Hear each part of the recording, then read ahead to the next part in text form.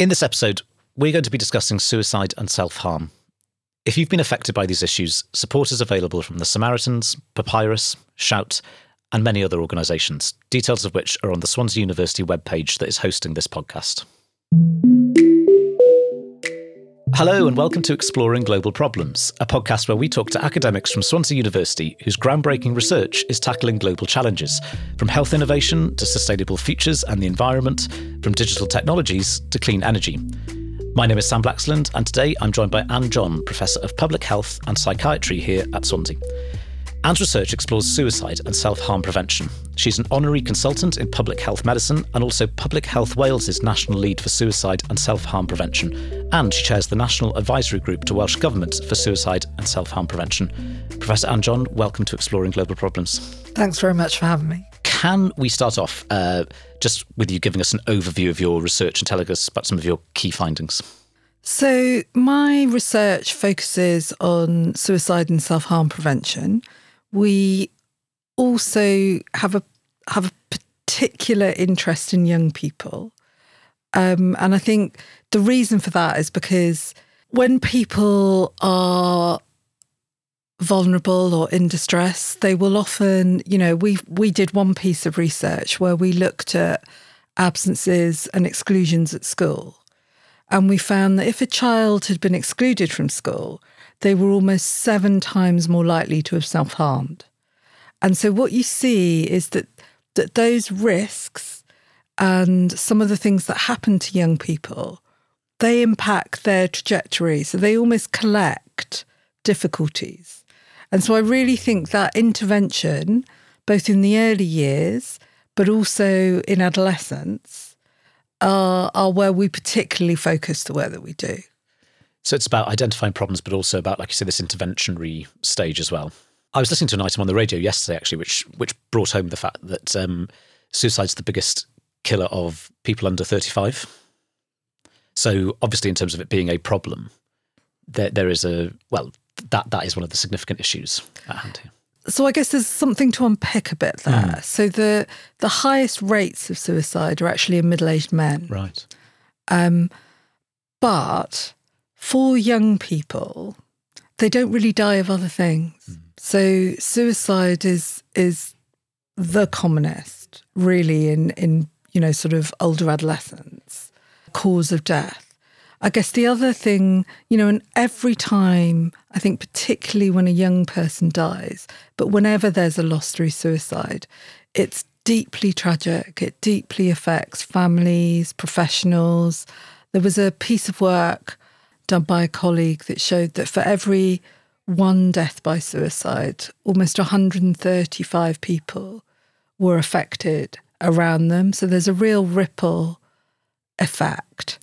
And I guess the other important thing to note, particularly for young people, is that over the last decade, even though the rates are much lower than for middle-aged people, they have been increasing. Right. I'm sure we'll come on to that in a second. Obviously, this is a difficult topic to talk about just in terms of the content, but also the terms and the vocabulary aren't straightforward either. I mean, there's this phrase to commit suicide, which I know a lot of people still use. It's a very old kind of historic term, but it's not something that we or that you would encourage using. But do you want to just say a little bit more about how you actually, just in terms of the language, how you talk about this topic? So I think there's 2 really important reasons to be sort of careful and thoughtful about the language that you're using. Now, the first is stigma. So the reason why the word commit is a no-no is because it harks back to when suicide was a criminal act. And suicide being a criminal act was something that meant that it was very stigmatised and shameful for families and people who were having suicidal thoughts. Now, it's really important to note that it was only about 5 years ago that the criminal burden of proof for a coroner to conclude that a death was suicide simply happened 5 years ago. So in coroner's courts, it's always balance of probabilities, other than for suicide deaths. So that's important. The other reason is really sort of about the people involved and how they feel. And so, things like deliberate self-harm, there's something about the word deliberate that is a bit like you're a naughty child. Or when we talk about imitation of behaviours, which is one of the mechanisms that we talk about in suicide prevention. Sometimes people use the word copycat. There's an infantilizing of people through the language we use. And then other words like completed and successful should be avoided. But I guess the other side of that in, current cancel culture society is that some words are so colloquial, like commit suicide. People are using them without thought. And I know that when I first started working in the field and became aware of its connotations, it took me a while. I would every now and then I would be like, mustn't use that word. So I think we both need to be conscious about the language because we don't want to cause distress. We don't want to add to stigma, but also be generous towards people who are distressed.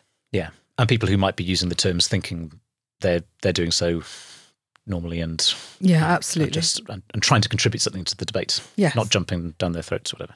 Yeah.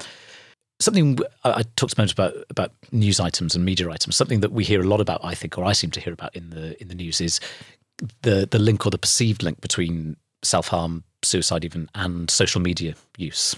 What are your reflections on that? So we've done a lot of research in relation to social media, and I think we talk about it in a way that there's bad. So most people over 40 that I talk to, it'll be social media is bad. It's the cause of all ills in younger people. In actual fact, there are positives and negatives about the online environment. So particularly in the area of suicide and self-harm, images and conversations can be triggering. They can reinforce behaviours. You can be exposed to things you wouldn't be normally.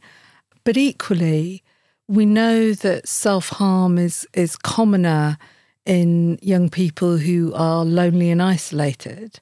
And people who, like say from LGBTQ communities, there's a few studies out there that show people find community. So there are pluses and minuses. Sometimes people are sharing imagery of self-harm to denote their road to recovery. So the way I think about it is, one, it's not going away. Two, it's really hard for research to keep up with the pace with which it changes. My oldest child was on Bebo. My youngest child doesn't even know what that is. And I guess three, the online environment is dynamic. People's feelings, emotions, and suicidal thoughts are dynamic. And so one thing may be bad one day for the same person, and it may be a positive experience for them the next day. And it will be different between different individuals. So I think it's a really complicated area. And what we do need to do is, one, be equipping young people in how to maneuver that world. Two, I think there's probably a lot more that platforms can do. In one of the pieces of work we did, people wanted more agency over what they saw. There's, if you look for something, you then see a lot more of it. Indeed. And it's very difficult to control that. And it came across really strongly that young people in particular want a lot more agency online. Not just the algorithm giving them lots of stuff. I mean, when I think about general mental health and social media use, I tend to think that almost all the social media platforms present sometimes a life or other people's lives to you as being very cool or interesting or clever, or the images you see of people with sort of perfect physiques, and that can actually be a problematic or or troubling for young people. But it's often darker than that, isn't there? Because like you say, there are often kind of almost kind of self guided kind of things online about how to self-harm or whatever. So it is clearly a minefield in some ways. I think where we always have to come back to is, sometimes it's quite vulnerable people sharing content. And so it really is about making sure that when people are self-harming, the people looking after them are asking about their online activity. So there's a lot of young people who have taken their own lives, have been looking for suicide and self-harm content online. So I think it's important that both parents and practitioners are having those conversations. And then I think, from a very young age, we need to be teaching young people how to maneuver the online environment. You talked about people having more agency over what they see. Do you think the social media companies could or should be doing more in this regard? Absolutely. No two ways about it. I think if you can make an algorithm that pushes content, you can make an algorithm that doesn't. How? Putting pressure on them, talking directly to them? How do you actually get through to the people who matter in these regards? Because they're often quite big, powerful figures, aren't they? I think actually there are relationships with social media industry partners. So the work that we did, one of the pieces of work, we've done a lot of work in this arena, was with the Samaritans, and they have an ongoing relationship with some of the biggest social media platforms. Because I've also done lots of work with the media, because we know that the way suicide is portrayed in the media can have an impact on people. So, the way suicide and self-harm is depicted in soaps and on TV storylines, the way it's reported in newspapers. So Samaritans have responsible media guidelines. Usually, when you're talking face-to-face with people, most people don't want to do harm.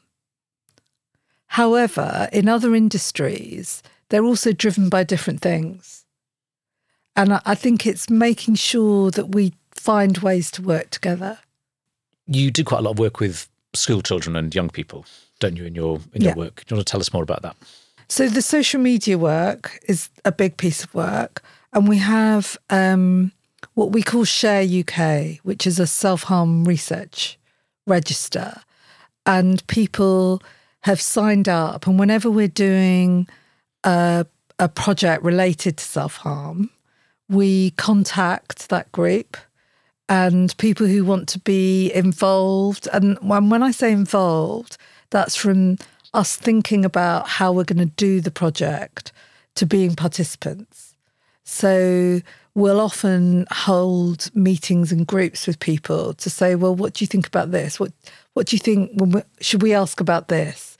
When we did the questionnaires for the Samaritan social media project, we went over all the questions with the people from there. And then we do a fair bit of work in schools. So basically, particularly working with schools' data. So one of the things when we did the absence and exclusion data is we sort of said, well, unsurprisingly, absences and exclusions are much higher in young people who self-harm and have mental health problems. Schools collect that data routinely. Why don't we use that to highlight young people who need early support? So I think, from my point of view, there's a lot of things that happen in school that mean they're sort of great settings for interventions. But you must never forget the kids that aren't in school. Yeah, and I saw from your profile page and everything that this is one of the challenges, that the sort of exclusions or the absences is a big challenge here. But you talked about also in these profiles as well, you talk about big data and using data. I mean, that in itself is a challenge, isn't it? Sort of using using this kind of material? So I I was a junior doctor and a GP, so I work a lot with health records. So, because I helped generate them back in the day, I get how flawed they are. But the beauty of the data sets we work with is they cover the whole population. They're not perfect. There are lots of underserved groups that you don't see very accurately in there. But what I really think is that working with that sort of data gives people a voice that they wouldn't have otherwise. Because, if you're asking, sometimes with, if a young person has anxiety and we're going to be going into a school to do a survey, that's probably a day that they don't particularly want to be there. And so using, big data is all about that stuff where you go about your day-to-day life generating data and we make sense of it, but anonymously and in a way that's privacy protecting. So, I could never identify an individual, but I can give a voice to people who often wouldn't participate in research. I was going to ask, is there a line of thought here that says that using other people's data, using big data is not a good thing? I suppose you've answered that to some extent, because by saying it's anonymous, that makes a difference, doesn't it? But is there a controversial element to it? Oh, absolutely. So we did another study where we actually went out and asked young people in a survey that had, I think it was a good few thousand responses about how they felt.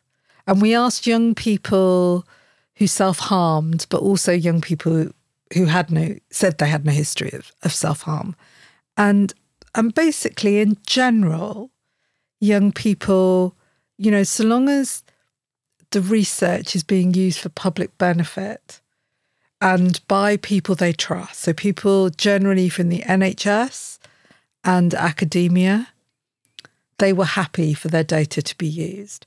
I think one of the things we did uncover was that so social media data is sort of out there, isn't it? It's publicly available. And with some of the studies, not ours, that we looked at, because it was publicly available, researchers had assumed that young people were happy for it to be used. But what we found in our study is they weren't. They wanted to give their consent. I was going to ask about challenges as well, actually, of just working with young people in general. Obviously, you've identified some, but is there a challenge just getting young people in general, just to engage with all of this? Yes and no. I think you have to really think about it. So we did a study that was all about the use of data and the use of social media data. And we really wanted to get a broad range of views. And so we worked with sort of community organisations that worked with young people. So we worked a lot with young refugees and asylum seekers. It was an art-based virtual reality type project with an interview. So I think you have to think about how you engage with young people. And then also, I would say, design your posters and things with young people. Because even if you think you're working with young researchers, they struggle to get it right. What are some of the sort of tangible outcomes of all of this kind of stuff? What if you were to pinpoint what you're most proud of, or what you think a lot of this research is contributing to, what would it be? So what am I most proud of? So I think... So our research really fed into the suicide and self-harm prevention strategy for Wales, which is due to be updated this year. I'm proud of that.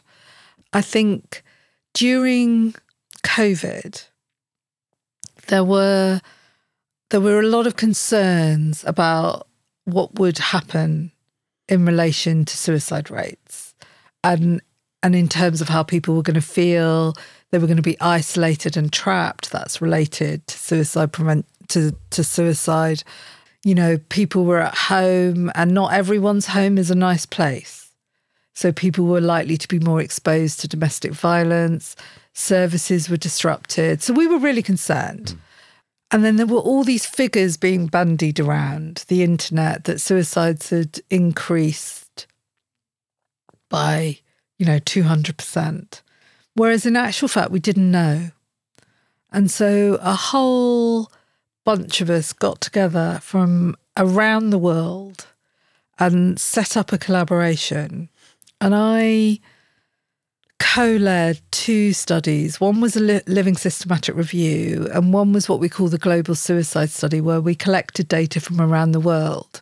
And we showed that suicide rates did not increase. Globally, there were 1 or 2 exceptions during the first part of the pandemic. The lockdowns particularly. So 2020 to a lot of 2021. And the latest figures from the ONS show that we've now reached sort of pre-pandemic levels again. And so I'm really proud that we were, because that was being used by anti-lockdown lobbyists a lot. It's, even really recently, there was a lot of talk on social media about child suicide rates.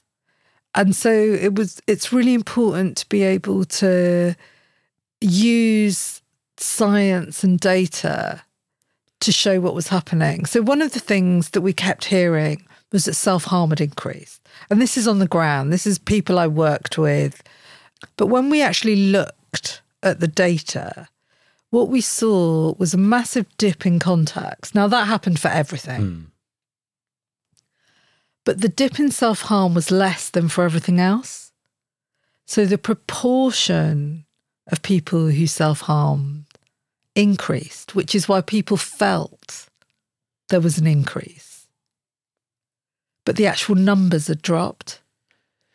Yeah. Does that make sense? No, it makes absolute sense. And I'm just trying to think through it in my head, because I suppose if I had to guess, I would say that people being asked to stay in their homes, not having any social contact, would make people more miserable, would make them more prone to this kind of stuff. But is the conclusion, therefore, that actually it's lots of elements of our modern day life that when people were removed from it, they sort of felt like they were being removed from whatever it was that was so negative about their life? So this is one of the big questions, because if we can learn what that active ingredient was, we can use it now.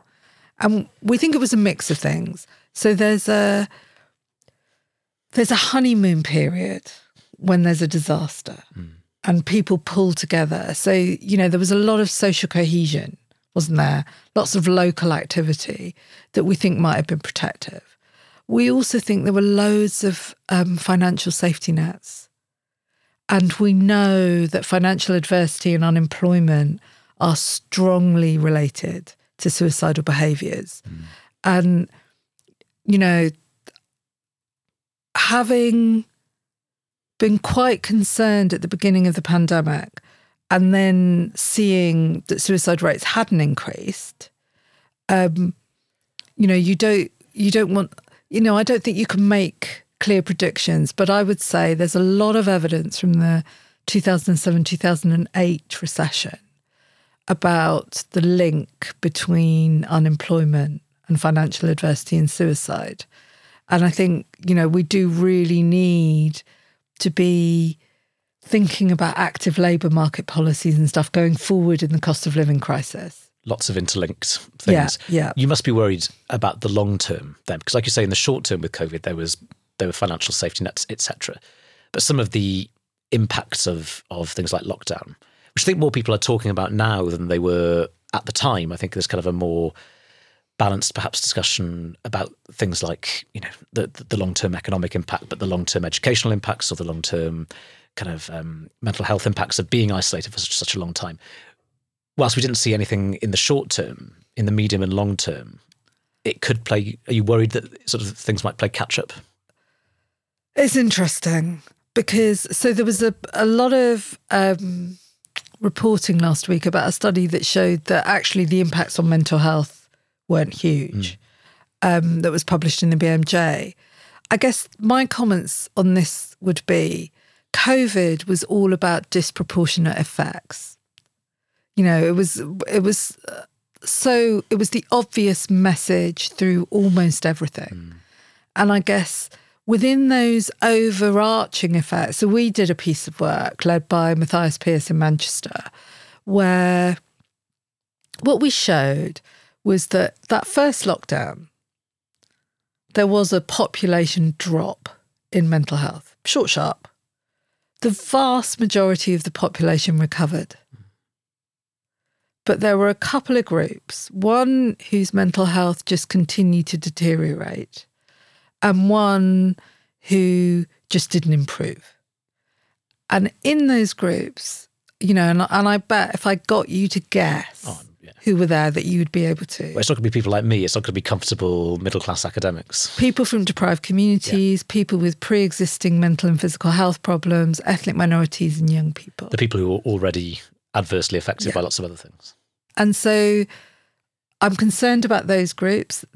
I think some of those groups are also the ones who are going to be most likely worse affected by financial adversity. And then I think some of the effects we've seen are small, but they're across the population. So attendance at school has not quite reached pre-pandemic levels. Now, the percentages we're talking about here are not big, but that's across all the children in the UK. So the impact of that, so we know that attendance has an impact on future, you know, life chances. So I worry about that. And then I think about, so we hear quite a lot about, you know, the cancer appointments that didn't happen, the heart appointments that didn't happen. But there's also a raft of people who, you know, self-harm is generally quite a hidden behaviour. So lots of people will never come into contact with services. But when they do, it's a real opportunity to do something. Now, there's a whole bunch of people during the pandemic who probably would have sought help and didn't because they were trying to protect the NHS, because they were scared of getting infected. And they wouldn't have received either the sort of assessment, we call it a psychosocial assessment, or the interventions that they needed. And I worry about them. I started off by saying that you're a member of, or you chair various other bodies. So your Public Health Wales' National Lead for Suicide Self-Harm Prevention. You're also the chair of the National Advisory Group to Welsh Government for Suicide and Self-Harm Prevention. How did you get into these positions, and what kind of work do you do here? My career was completely unplanned.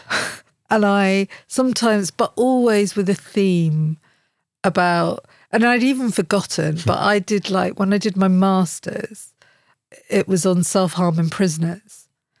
And so that theme had always been there. And even when I was a GP working with people face to face, I was the GP that everyone went and saw about their mental health, you know, when they wanted to talk about their mental health.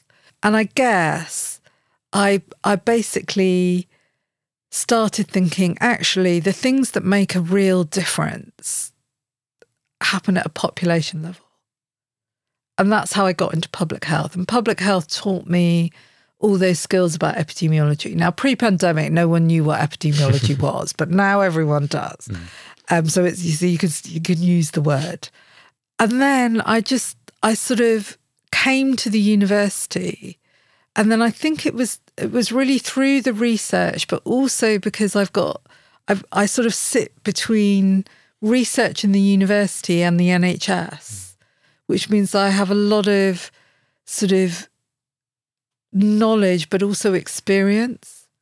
And then through that was basically invited or applied to chair various groups. But I think for me, it's because I want to do research that makes a difference, which is that clinical part of me. And what do those particular roles involve that I mentioned? Are they very time consuming or not? I assume they probably are. I guess what's amazing about them. So suicide, rarely is a result of one, it's rarely one reason. There's lots of, things to do with, people's past, to do with their personalities, perfectionist or impulsive, and to do with their life circumstances. So things that might have happened to them in the past or things happening currently. It could be to do with financial adversity, housing, drugs, alcohol, mental health problems. So there's not one organisation that can prevent suicide. So what these groups do is they bring everyone together, and they make people realise that only through working together can we prevent suicide and self-harm. What do they mean on a day-to-day basis? It means, drawing up agendas, making sure the right people are speaking, managing conversations. I think chairing is about making sure that everyone gets heard. But, often people are speaking from different perspectives, different understandings of the same thing. So it's bringing everyone together and managing those, helping, I guess managing is the wrong word, isn't it? Enabling those conversations. And do those conversations then lead to things like reports being written up or advice being delivered to certain groups or even government? All of the above. And we work, so we're about to renew the strategy this year, Wales, I mean. So, last time we had Elfyn Williams, who worked in Welsh Government on highways and byways. And we worked with Elfyn both in the design of certain bridges, but also suicide prevention is now in the planning documents of bridges. So it has to be considered in the design of bridges. So we did lots of work in relation to improving prevention. And prevention is a key part, actually, of your work, isn't it? We were talking earlier about mitigation and about the early stages of the research, but prevention is actually a key plank of this too. Absolutely. And I guess one of the biggest myths about suicide is that it's inevitable. Suicide is eminently preventable. Now, a moment ago, you mentioned about the way in which certain things like soap operas or TV dramas can present the issue of suicide. But you didn't say that you've actually worked directly with some of these, haven't you? Absolutely. So I work a lot with the Samaritans. So we did research early on media reporting and developed a sort of scale for how to assess the quality of media reporting. And through that work, I started working closely with Lorna Fraser at Samaritans. And I've advised on a number of storylines from EastEnders, Hollyoaks, This Is Going to Hurt. And what it is that there are certain things that if you depict them, if people identify with people, then it becomes a cognitively available solution. But also if you highlight particular methods. So we really work with people to make sure to minimise those risks, and work on scripts and things. For me, that's, if you talked to me when I was like 14, I wanted to be a novelist. For me, this is like, both an interesting side of my work. It's really important for suicide prevention. It's called the Werther effect, after the young Werther book. But it's also it's also cool to step into different worlds. Yeah, of course. And so many people watch these programmes, don't they? Like millions and millions of people watch Coronation Street or EastEnders or whatever. And that's what I often say to the people that we're working with. You know, they can achieve more through responsible storytelling, you know, stories about help seeking and recovery, than, you know, I'm afraid an academic can hope to in their lifetime, really. However many journal articles they publish. To be fair. Just give me a sense of how this works then. So a soap opera might approach you or the team or the people who work with the Samaritans or whatever and say, we're gonna write this storyline. What do? Do you proofread the scripts? Do you advise and then look at things afterwards? How does it work? So we tend to read the scripts and then have meetings with producers, sometimes writers, sometimes the actors. You know, because I think sometimes what people forget is depicting these storylines is actually quite harrowing, and people really want to do it well. So sometimes they want to meet and talk through storylines and understand. And so I really, because of the numbers of people that it reaches, we don't know everything. I guess that's one of the things to say about this work is we know that depicting methods is really potentially harmful. There are other things where we're making judgments where the evidence is not so certain. And I think so these are always conversations. We don't have editorial control. It's really advice. But I think, you know, when everyone's working to that purpose to minimise the impact, it works really well. Has there ever been a case where you've quite liked one of these series and then you've, you know, helped with the script and then you've actually watched the relevant scenes afterwards and thought, oh, I've had an impact on this? Oh, absolutely. And even like with This Is Going to Hurt, because it was a medical drama. Sure. And it's actually, you know, many of us will say this, a really accurate depiction of working on a Nobbs and Gurney ward. Yeah, you feel like you shape something that is reaching a lot of people.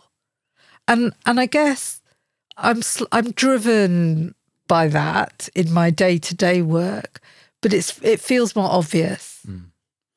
You talked a second ago about depicting methods, and I think I was thinking this thought when you were talking about discussing stuff with young people. Is there a line of thought that says the more in some ways you talk about this, even if the motives are good, the possibly more dangerous it can be because you're almost advertising it? I'm sure that isn't what you would think, but I'm sure that's a critique that some people might level at your work. So that's a real myth. So asking people one-to-one is you're not putting ideas in their head. Complete myth. In fact, I can remember talking to a young person who had lost her mother, and, you know, there are certain things, we wrote guidance for schools, there are certain things to notice, you know, life events in young people's lives, they start dressing differently. And she said that she felt hurt by the fact that nobody asked her. Nobody asked her about, you know, why she had plasters and things. So I think always ask. I think the tricky conversation is about having these conversations with lots of young people in the same room. And it's what we call, what we're worried about are things like normalising behaviours. However, the opposite side of that, we don't have a real answer to this question yet. The opposite side of that is self-harm is relatively common. So in a class of 30 14-year-olds, there will be 3 children self-harming, you know, more than likely. And that means that children are having these conversations because they're talking to their friends about it. And it in some ways we need to equip them to have those conversations, but in a safe way. A lot of people who do academic research, me included, who can, if they take their work home with them in their head, it's no problem because they work on 20th century political history and it's all fine. If you deal on a day-to-day basis with a subject matter that is that is troubling. How do you deal with that? Or how do you maybe compartmentalise? Do you have any strategies to not always be thinking about your subject? So I guess on the one hand, I have to be really conscious about the younger researchers on my team. And also, the team has other people on it that aren't doing research. And we're talking about a lot of really difficult subjects. So I think there's one thing about protecting new people who come on the team. For me, myself, I don't know whether it's because I don't know because of my background. I think a lot of, I've got people in my life that have died through suicide. And I think my overarching driver is that I'm making a difference. So that's what I find. There is no doubt that sometimes, it's nice to get home and think about something else. I like to, walk my dog, see my friends, all those sorts of usual things. And one of the things we say to people is you have to find the thing that's yours. I like to read, that sort of thing. But there is no doubt that the sort of work we do, you have to be thoughtful about what impact it's having. Well, on that note, there will be people who will be listening and might be thinking this is very important work, but work that they might want to go into. Perhaps they're a young person who thinks they'd like to study this in the future. What advice would you give them if they are thinking that? I guess the advice that I always give to people when they ask about careers is follow what you're passionate about. And if this is what you're passionate about and you want to make a difference, to do academia, you need all the, qualifications after your name. It's a long, hard slog full of rejection. But there are lots of ways to work in this area. Volunteer for the Samaritans. Fundamentally, just be kind and understanding towards people and have those conversations. So I think there's lots of different ways you can touch upon this sort of work. But I guess if you want to be a researcher, there's a tried and tested path of degrees, masters, PhDs. I love being able, so I was a GP and then I did public health. So I was a bit of a jack of all trades. And I have really, got a lot out of developing a deep knowledge about something.